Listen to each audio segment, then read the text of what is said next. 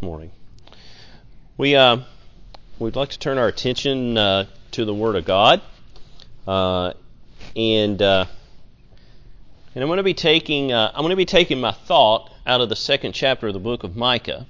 I'm not going to dwell too long in the second chapter of the book of Micah. We may come back and touch on it, but the thought that I would like to convey is contained within that chapter. And it's a woe that's pronounced. It's pronounced against a certain segment of people, and we can find these people all down throughout the course of human history. They don't know a religion. They don't know a nationality. It's a spiritual condition that they suffer from, and they manifest it outwardly in the things that they do. And so we know that it's nothing uncommon for God to pronounce woes. Jesus pronounced a series of woes when He was in the world. He pronounced a woe against Bethsaida and Sidon. And one of the things that He had said about that was if the works that had been done in them were done in Sodom and Gomorrah, they would have long ago repented in sackcloth and ashes. And so in the book of Micah, we're going to read about a woe that is pronounced, that God is pronouncing upon wicked doers, evil people. In the first verse of the second chapter, he says, "Woe to them that devise iniquity," and that's going to be the lesson for our sermon, or the title for our sermon today. "Woe to them that devise iniquity, and work evil upon their beds. When the morning is light, they practice it, because it is in the power of their hand. They covet fields, and take them by violence, and houses, and take them away. So they oppress a man in his house, even a man in his heritage. Therefore, thus saith the Lord, Behold, against this family do I devise an evil, from which ye shall not remove your necks, neither shall ye go haughtily. For this time is evil. In that day shall one take up a parable against you, and lament with a doleful lamentation, and say, We be utterly spoiled. He hath changed the portion of my people. How hath he removed it from me? Turning away, he hath divided our fields. Therefore thou shalt have none that shall cast a cord by lot in the congregation of the Lord. Prophesy ye not, say they to them that prophesy. They shall not prophesy to them, that they shall not take shame. O thou that art named the house of Jacob, is the Spirit of the Lord straitened? Are these His doings? Do not my words do good to him that walketh uprightly? Even of late my people is risen up as an enemy. Ye pull off the robe with the garment from them which pass by securely, as men averse from war. The women of my people have ye cast out from their pleasant houses. From their children have ye taken away my glory forever. Arise ye and depart, for this is not your rest. Because it is polluted, it shall destroy you, even with a sore destruction." I want to stop right there. That's the conclusion of the 10th verse. And just say once again, the title that we're going to take comes from the first verse, "Woe to them that devise iniquity." Now look at the 10th verse and the way that he finishes up right there. And he says, "Arise ye and depart, for this is not your rest. Because it is polluted, it shall destroy you, even with a sore destruction." Now, what is it that the prophet is talking about here? He's prophesying in a day, and if we go back and look in the first verse of the first chapter of the book of Micah, we see which day it is that he's prophesying in. He was the prophet in the days of Jotham, Ahaz, and Hezekiah, the kings of Judah. Now, if we recall correctly, the kingship of Hezekiah, Hezekiah is remembered by the Bible as a king which did that which was right in the sight of the Lord.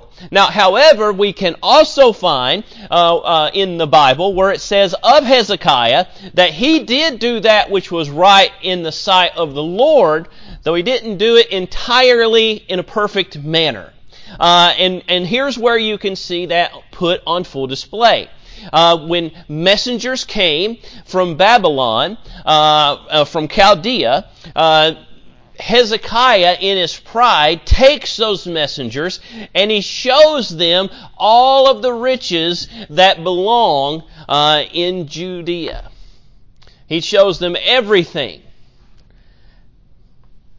Isaiah came to him and prophesied to him that they would return, though not in the spirit in which they came the first time. They would return and they would carry them away into Babylon, into captivity. That's the day in which he's prophesying. Now, of Israel, he says it's even worse because of Israel. I'm going to make them, in the 6th verse, he says, I'm going to make Samaria, which that's exchangeable with the northern kingdom Israel, which is also exchangeable with the tribe of Ephraim. He says, but Samaria, I'm going to make them as an ash heap in the field. In other words, they're not coming out. They're going to be completely done away with and completely destroyed in the sight of the Lord. But now he does say in the 12th verse in the 2nd chapter that I will surely gather together the remnant of Israel, and I will put them together as the sheep of Bozrah. So we know that he's pronouncing judgment against both Samaria and Jerusalem because of idolatry. And we know for a fact that Israel or Samaria or Ephraim is not going to survive coming out of this captivity, but Judah will. And it's not going to be all of Judah, even though he says that, all of thee. It's going to be a remnant that's going to be brought out of it. Now, what's interesting here is how all of this, so much of the Old Testament is so intertwined, honestly, sometimes it blows my mind. Now, I'd like to take this and have us to consider this verse, woe unto them that devise iniquity, and I'm going to go over to the book of Esther. And in the book of Esther, we're going to look at some things that happen. We're going to look at a couple individuals in the book of Esther, and we're going to ponder on those and try to explain, if the Lord helps us, we'll get to where we want to get to. And so we're going to start in the book of Esther, and I'm not going to read all the book of Esther. It's going to just, y'all would glaze over. I would see, your eyes would roll back in your head, and I would understand that I just need to stop. But we're going to just do some high-level Cliff Notes versions of what happens in the book of Esther, what brings it all about, right? And so there was the first big event that takes place in the book of Esther. And the reason I do this is because at the beginning of the 2nd chapter, it says, after all these things. At the beginning of the 3rd chapter, it says, after all these things. So if you don't know what happened before, you can't understand the context of what's happening in the present. And so in the 1st chapter of the book of Esther, we read about Queen Vashti. Queen Vashti was beckoned by the king, commanded by the king to come before him and come before the king's court. Now, if you go and you study this, you will find out in the verse right before that the king was merry with wine. So let's just say that in today's nomenclature, can we? He was drunk. He was drunk. His whole court was drunk. And they get to talking about the beauty of Vashti. And so the king beckons her forth, or summons her to come before them. And she refuses to come. Now you can look at that and say, well, she is this rebellious woman. Actually, she's not a rebellious woman. I want you to understand that. Vashti, when you study the book of Esther, is not rebelling against her husband. She's rebelling against him in this, well, she is in a sense, but what she's really rebelling against is this drunken form of her husband, who in the midst of those who are his compatriots, and they're not on his equal, but they sit in the court with him, they sit there with him, and they get to bragging. We know what guys do.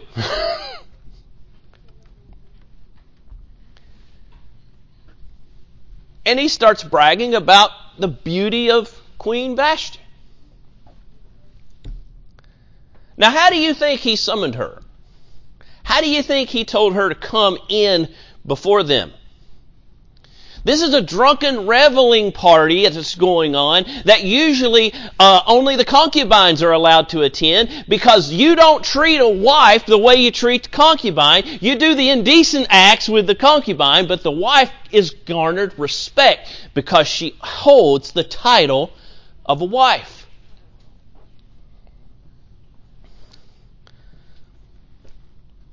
He would have simply... And this is what the Jews believe in their tradition, and I tend to agree with it.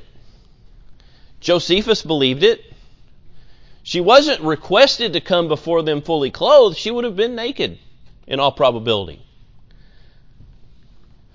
Which was a violation of Persiac law. That wasn't permitted, that the wife would come before in a public setting in that manner. And so she actually is upholding the law where her drunken husband has ordered her as king to violate it. That kind of changes your perception of Vashti a little bit, doesn't it? Because we tend to look at her and say, oh, look at this Queen Vashti. She thinks she knows everything. That's the wrong way to look at her. The person who takes that stance is the guy who has the ear of the king, Memucan, and he issues this hyperbolic statement about what Vashti's done and said every woman in the kingdom's going to do this now. Well, I mean, I guess if their husband's drunk and is behaving belligerently and is not regarding the welfare of his wife, yeah, she probably should.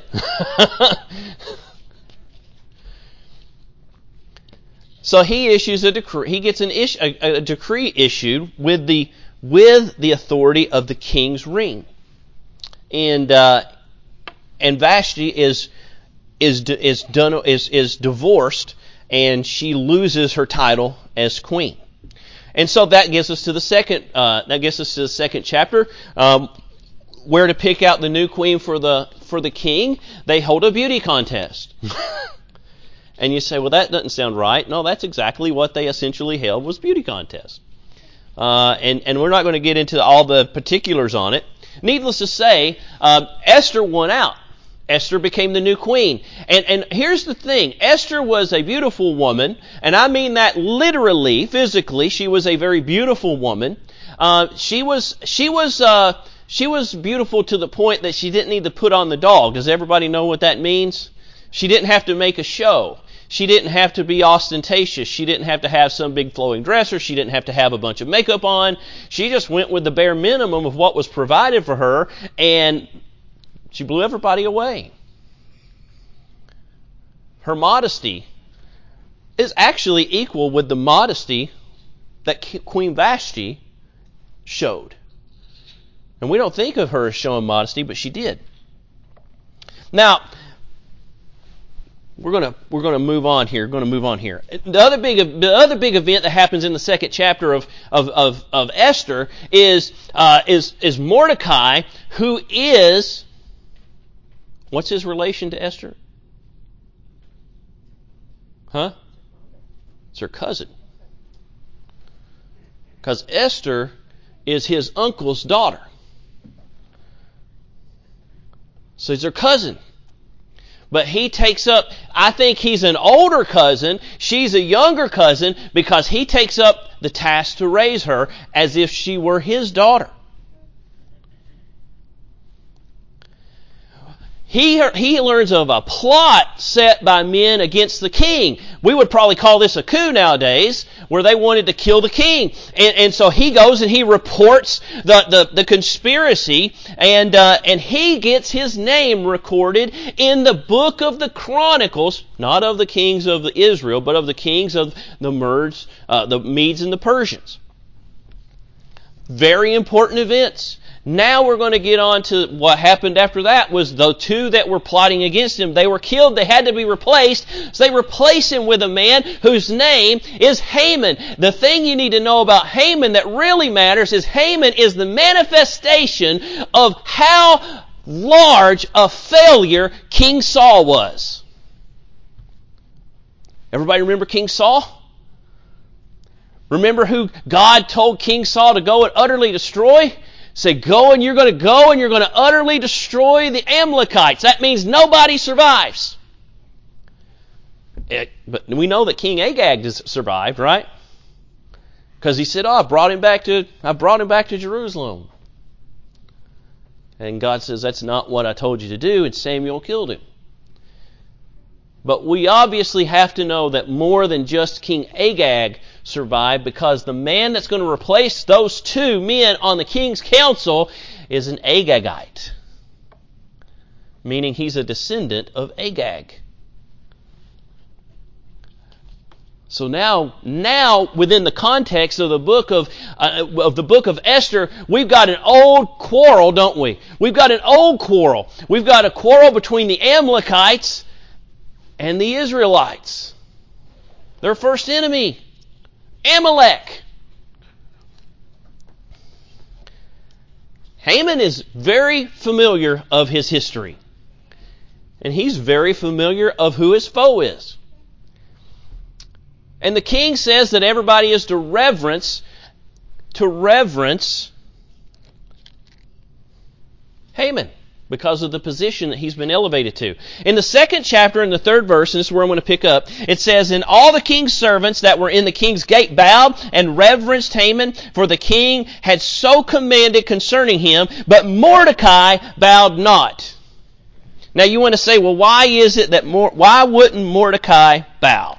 Have you ever, maybe you've never thought about that, but I kind of think these things when you're studying this stuff. You say, well, why in the world wouldn't Mordecai bow? And I want to use this verse of scripture here, and it's Romans 12:2. We're all familiar with this verse of scripture. And be not conformed to this world, but be ye transformed by the renewing of your mind, that ye may prove what is that good and acceptable and perfect will of God. In other words, I think Mordecai knew the history of Haman. I think Haman knew the history of Mordecai, and so Mordecai says, I'm not bowing for that guy because he's not righteous. He's not the king, number one, but number two, I know his family history. Remember, nothing's happened for Haman. Haman's done nothing up to this point that we have recorded that would cause Mordecai to say, I'm not bowing for that guy. He has to know the history.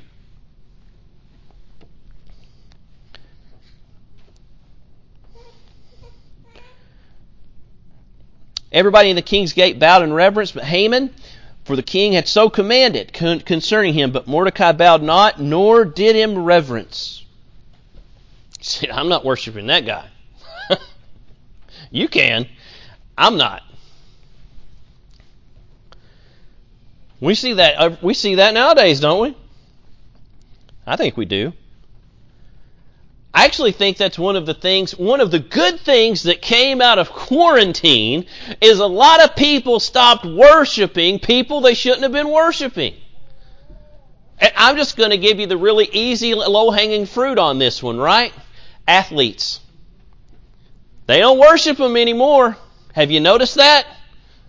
You look at their ratings, and their ratings will manifestly declare, holy cow, people don't hold us in the high regard that they once used to. They stopped worshiping them, didn't they? Well, this naturally makes Mordecai mad. So Mordecai is going to, remember, woe unto them that deviseth, let's go back and let's read it. Woe unto them that deviseth iniquity. That devise iniquity.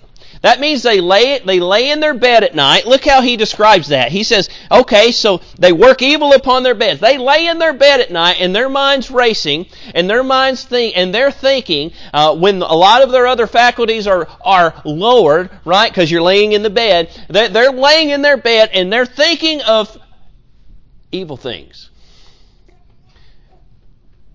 plans. They're working out plans, aren't they? They're working out plans. But but it's one thing to think about it. It's another thing to do it. Thinking about it's a sin in and of itself. Thought is speech against God. That's what Charles Spurgeon said. And so we look at this and we say, okay, but then in the morning, when the morning is light, then they practice it. So they not only think about it, but they actually physically go about the process of bringing that about. And why? Because it's in the power of their hand. They obviously have the ability to do it, to bring it about.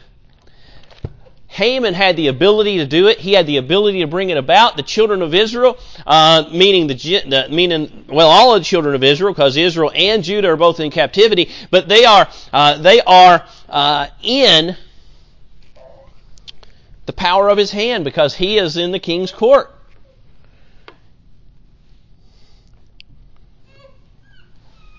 And so he's going to devise a plan. He's got the ear of the king. He's going to devise a plan. And here's this plan. He says, and Haman said unto King Ahasuerus, there is a certain people scattered abroad and diverse, and this is in the 8th verse, in the 3rd chapter. He says, there is a certain people scattered abroad and dispersed among the people in all the provinces of thy kingdom, and their laws are diverse from all people. Man, they should have really had some lessons on diversity and inclusion back there, shouldn't they?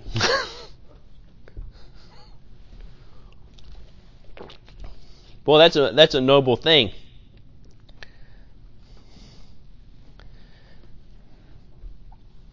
They understood that it was unity.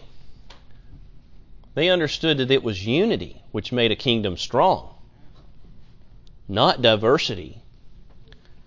When the people are united together, working toward a common cause, you get people united together working toward a common cause, you're going to come across a group of people that's almost unstoppable.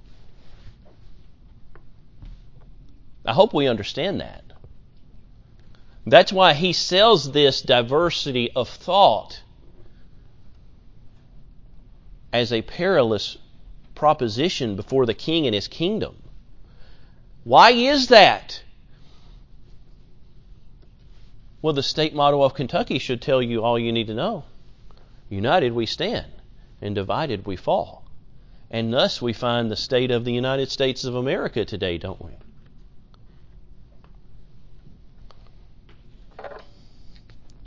But God's greater. We're going to get to that. God's greater. God's greater. He says they neither keep the king's laws, therefore it is not for the king's profit to suffer them. You know what did he just do? Has anybody ever heard of demagoguery? He just practiced the art of demagoguery against an entire group of people, didn't he? Isn't that happening today? I think it is. I know it is. All you got to do is start reading, and it's very easy to find out. And you'll find that it has that the outcome is exactly the same. They want exactly the same outcome. So he asks the king a question. He says, if it please the king, and we're in the 9th verse, if it please the king, let it be written that they may be destroyed. See, there's how you know who your enemy is. I touched on that a few weeks ago. That the way you know who your enemy is your enemy wants to see you destroyed. Now remember what Micah wrote. Micah wrote that they were utterly spoiled. You know what that means? They're utterly destroyed. Which is what God told the children of Israel to do when they went in to conquer the land of Canaan. You utterly destroy the Amalekites, the Perizzites, the Hivites, the Jebusites, Perizzites, so on and so forth.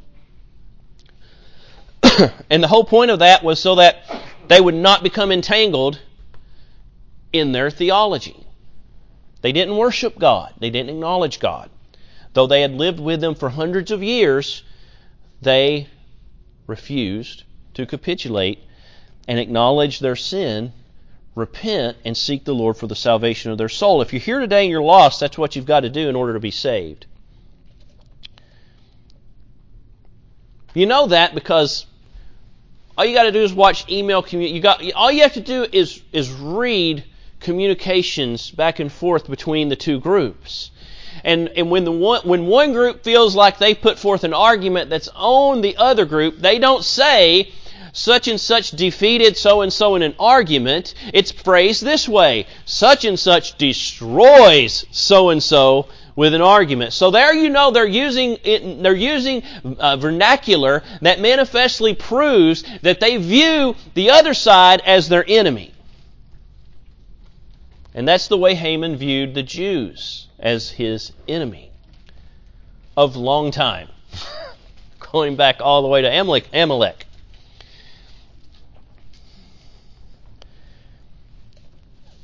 And so I don't want to tear your patience here. I'm going to try to speed it up here. So then he bribes the king. He makes forth his here's what I want to do. I want to destroy my enemy. And then he says, and here's what I'll do. I will pay 10,000 talents of silver into the hands of those that have charge of the business to bring it into the king's treasuries. In other words, I will make a big donation to your coffers if you will allow me to do this thing. And the king took his ring from his hand, and he gave it unto Haman, the son of Hammedatha, the Agagite, the Jews' enemy. And so there you have it. And so the plan is laid and it's hatched, and then so what happens is they send out communications in every language of the kingdom. They send out communications far and wide, declaring and decreeing that everybody who's a Jew is to be killed. That's what he declared. And that's what he decreed, and he did it with the authority of the king's ring and with the seal of the king's ring. And to prove to you how big a deal that was, we go over and we look in the book of Daniel, and we read about the account of Darius in the book of Daniel. Now here's an interesting tidbit. Darius is Ahasuerus' son. Xerxes I is generally regarded as King Ahasuerus that we read about in the book of Esther. Darius was his son. So once they defeat Babylon, right, which we read about the defeating of Babylon after Belteshazzar is prophesied by Daniel, then Darius takes Daniel and makes him pretty much the preeminent. Nobody's higher than Daniel in Babylon except for Darius. Darius is it in the land of Chaldea. Daniel is as high as you can go except Darius. He's in much the same position that we read about and we find that Joseph was in. Mordecai is going to be in the same position underneath Xerxes the First. And so we're going to go on here. But he says this, and it says, "Now, O king, establish a decree." This is in the 8th verse of the 6th chapter of Daniel. "Now, O king, establish a decree and sign with the writing that it be not changed according to the law of the Medes and the Persians." So once it was decreed by the king, once it was sealed by the king's ring, it was unchangeable.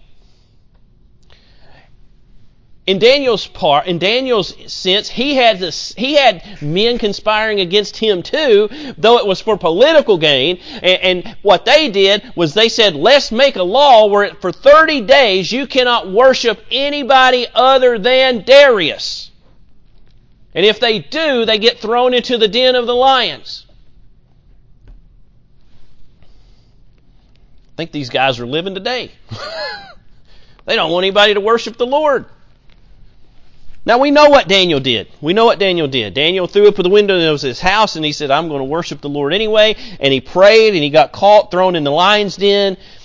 And the Lord shut the mouths of the lions. Darius learned his lesson.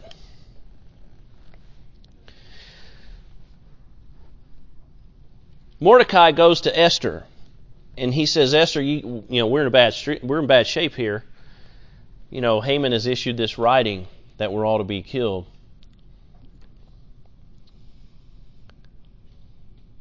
And Esther didn't know anything about it. She's shielded from it, isn't she? She's living in luxury now. So Mordecai is going to make a request of Esther, and he says, here's what I want you to do, Esther. In the 13th verse, he says, And then Mordecai commanded to answer Esther, Think not with thyself that thou shalt escape the king's house more than all the Jews. For if thou altogether holdest thy peace at this time, then shall their enlargement and deliverance arise to the Jews from another place, but thou and thy father's house shall be destroyed. In other words, he says, Esther, don't just sit there and think about saving yourself in the position that you're in, because you'll surely be destroyed as well, because you are under the same lineage.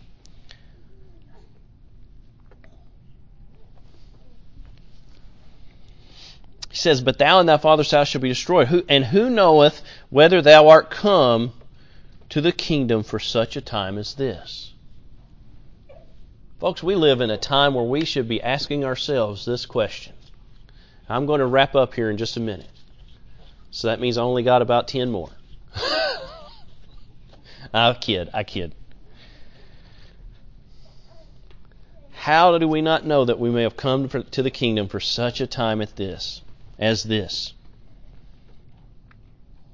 Sometimes we need to stop and we need to examine the situations going on around us, and we should ask ourselves the question instead of just lamenting the circumstances.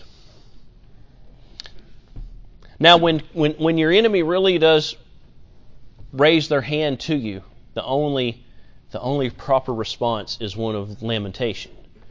And in the book of Esther, it says they not just gave lamentation, but they gave a doleful lamentation. I'm sorry, that's in Micah. That's in the book of Micah. They gave a doleful lamentation.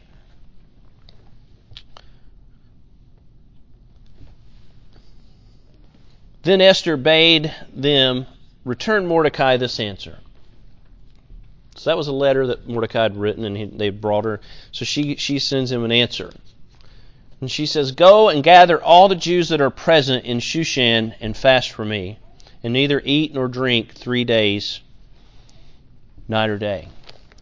In the 4th verse of Micah chapter 3, it says, In that day, in the day of oppression, in that day shall one take up a parable against you and lament with a doleful lamentation and say, We be utterly destroyed.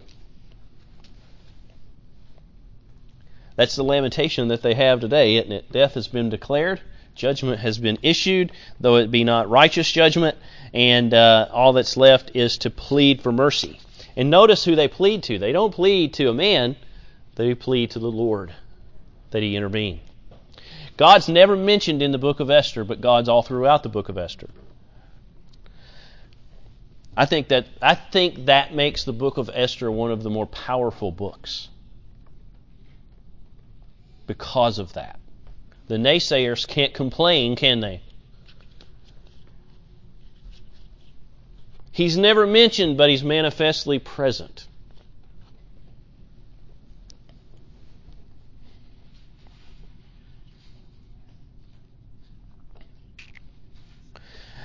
She continues and she says, I also and my maidens will fast likewise, and will I go in unto the king, and so will I. Now listen to this, and so will I go in unto the king. I hope you are understanding why I went through the history. That after all these things, remember where we started? In the book of Esther. Vashti said, I will not go in before the king in his drunken state.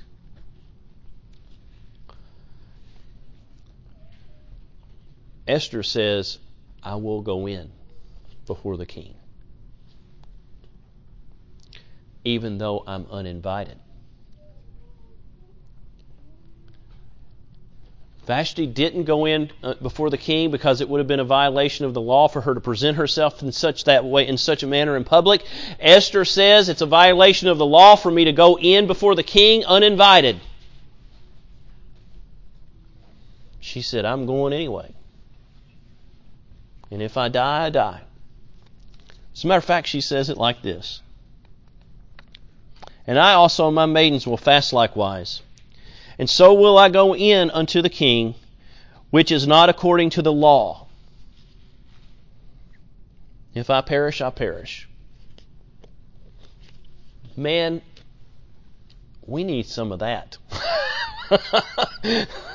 Nowadays. We need some of that nowadays. Somebody who's going to say, I'm going to do what the Lord has for me to do, regardless of the outcome. I'm going to use what you brought me. Brother Carter brought me this book.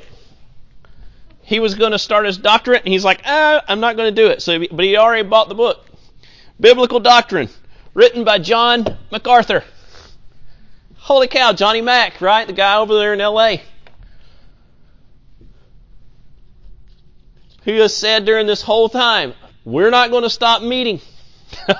We're going to continue to meet. Guess what just happened to him? The state came in and said, no, you're not anymore. Oh, but we got the First Amendment. Depends on who the executor is.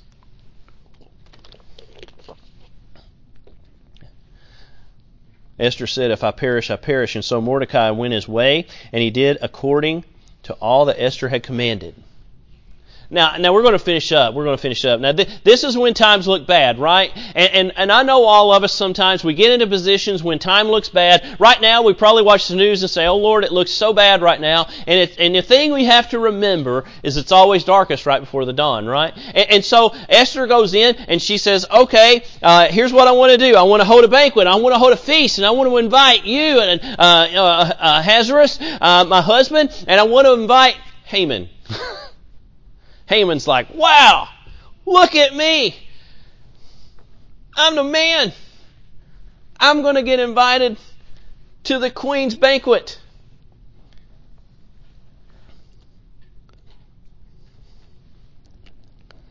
It wasn't going to be long before he's singing a very different tune. I'm going to get into this really quick, and then I'm going to finish and tell you where I'm going. And the king said unto Esther, this is in the 6th verse in the 5th chapter, and the king said unto Esther at the banquet of wine, what is thy petition? What is thy petition? We got to realize something here. Ahasuerus is the king of the government. The queen is bringing forth what is essentially a lawsuit against her enemy. And she's going to make that petition known. She's going to file it with the king. And she's going to say, here it is. If I have found favor in the sight of the king, and if it please the king, grant my petition, and perform my request, and let the king and Haman come to the banquet, and I shall prepare for them, and I will do tomorrow as the king has said. And so that's when he goes forth. He comes back, and so we have the in between the banqueting period, the king has a night where he can't sleep, and so he just says, "Oh, will somebody go and get me the book of the Chronicles of the Kings of the Medes and the Persians?" And he just happens to read about the instance that Mordecai saved his life and his kingship, and he makes inquiry of it and asks, "What's been done to this man?" and to reward him. And they say, "Well, nothing's been done to this man to reward him. He lays at the gate all the time." And so what he does is he says, "Okay, I want you tomorrow to take this man and put him on my horse. You're going to put the royal apparel on him." And he's going to go and parade up and down the street on horseback in the city, and it's going to proclaim, and thus will be you do, and you're going to lay this honor upon him, and he's going to make Haman do it. I love that. I love it when the one who hates you so much they would rather see you perish has to bestow an honor unto you. Folks, these things happen. These are still happening today. I want you to understand that. Boy, Haman, he really hated that. we're going to finish up here. And Esther spake before the king again in the 8th chapter. And she fell down at his feet and besought him with tears, and she begged him to put away the mischief of Haman the Agagite. And because she had told him that it was, in the 4th verse of the 7th chapter, she says, "For we are sold, I and my people." Now that's really important, that she put herself first as the queen. She said, "We are sold, I and my people."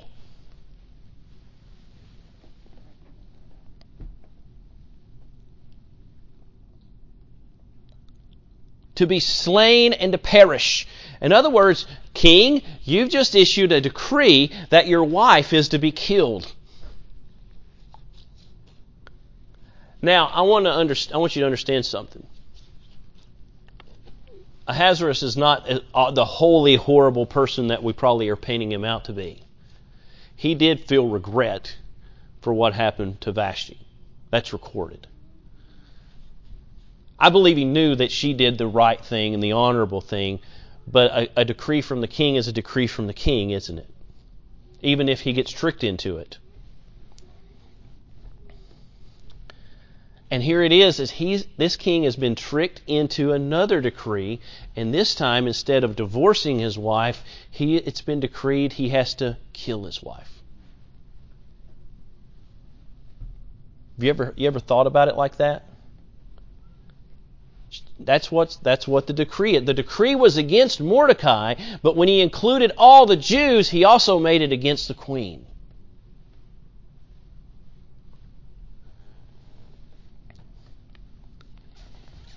She says, "But if we were to have been sold for bondmen and bondwomen, I'd have held my tongue, although the enemy could not countervail the king's damage." The king says, "Well, who's done it?" And she says, "Haman."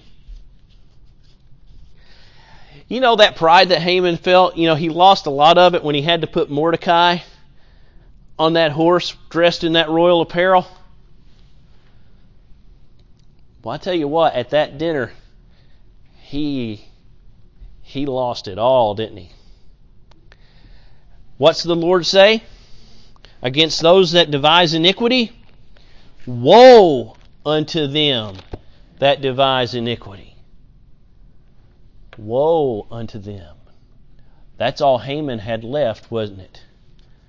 As a descendant of Amalek and the Amalekites, he probably still practiced their religion. He knew nothing of the Lord, and in fact, he hated the Lord. And in fact, that's what he used to point out.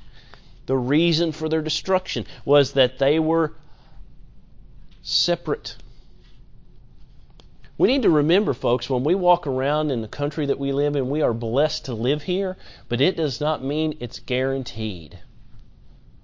If people rise to power that want to see the church of the Lord stamped out, they will work for that end. What are we going to do? That's the question. The king is incensed. He goes out.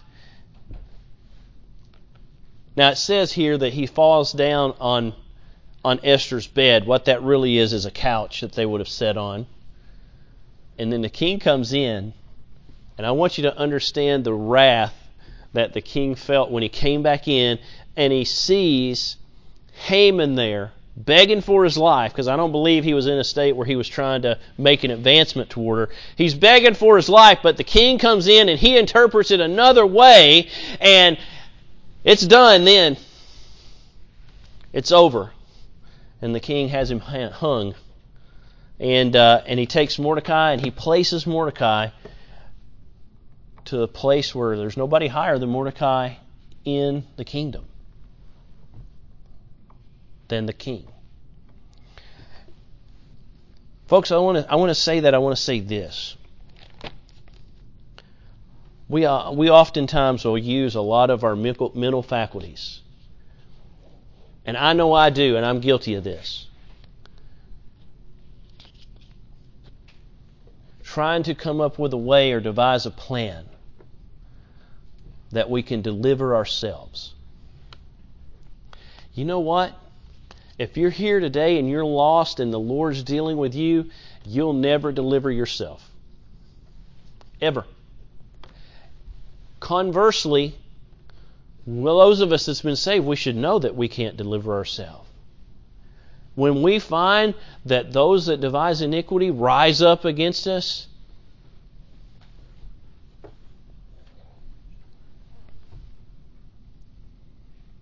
and I'm not saying that that's what's going on nowadays. I'm just saying when we understand that that's the case, the people of God need to realize there's only one place that you can go and expect deliverance. Before anything happened, Esther said, declare a fast and eat or drink nothing for 3 days. And then in the middle of the night, the king said, you know what, I can't sleep. And he read about Mordecai's good deed. And he brought about the undoing of an evil doctrine and plan that was hatched by a man who had immense influence and sway. Folks, it doesn't matter what it is. We need to remember that there is one greater. And we need to remember at all times that there is one who is far and away above all others, regardless of how mighty they may seem or they may present themselves. And it's to Him we take our positions. It's to Him that we take our problems. We need to remember that and recall that in every day that we wake up, because every day is a gift. Remember Joseph in the prison when he goes to the chief butler and baker. They're long-faced. They're sad. They're depressed. They're in prison. Joseph walks in, imprisoned, with a smile on his face. Folks, let's stop paying attention to the noise. Let's get about the Lord's work. And if somebody devises a plan against the Lord's work, the Lord will handle it. He always has. He always will. That's my sermon today. I hope it didn't tarry your patience too much.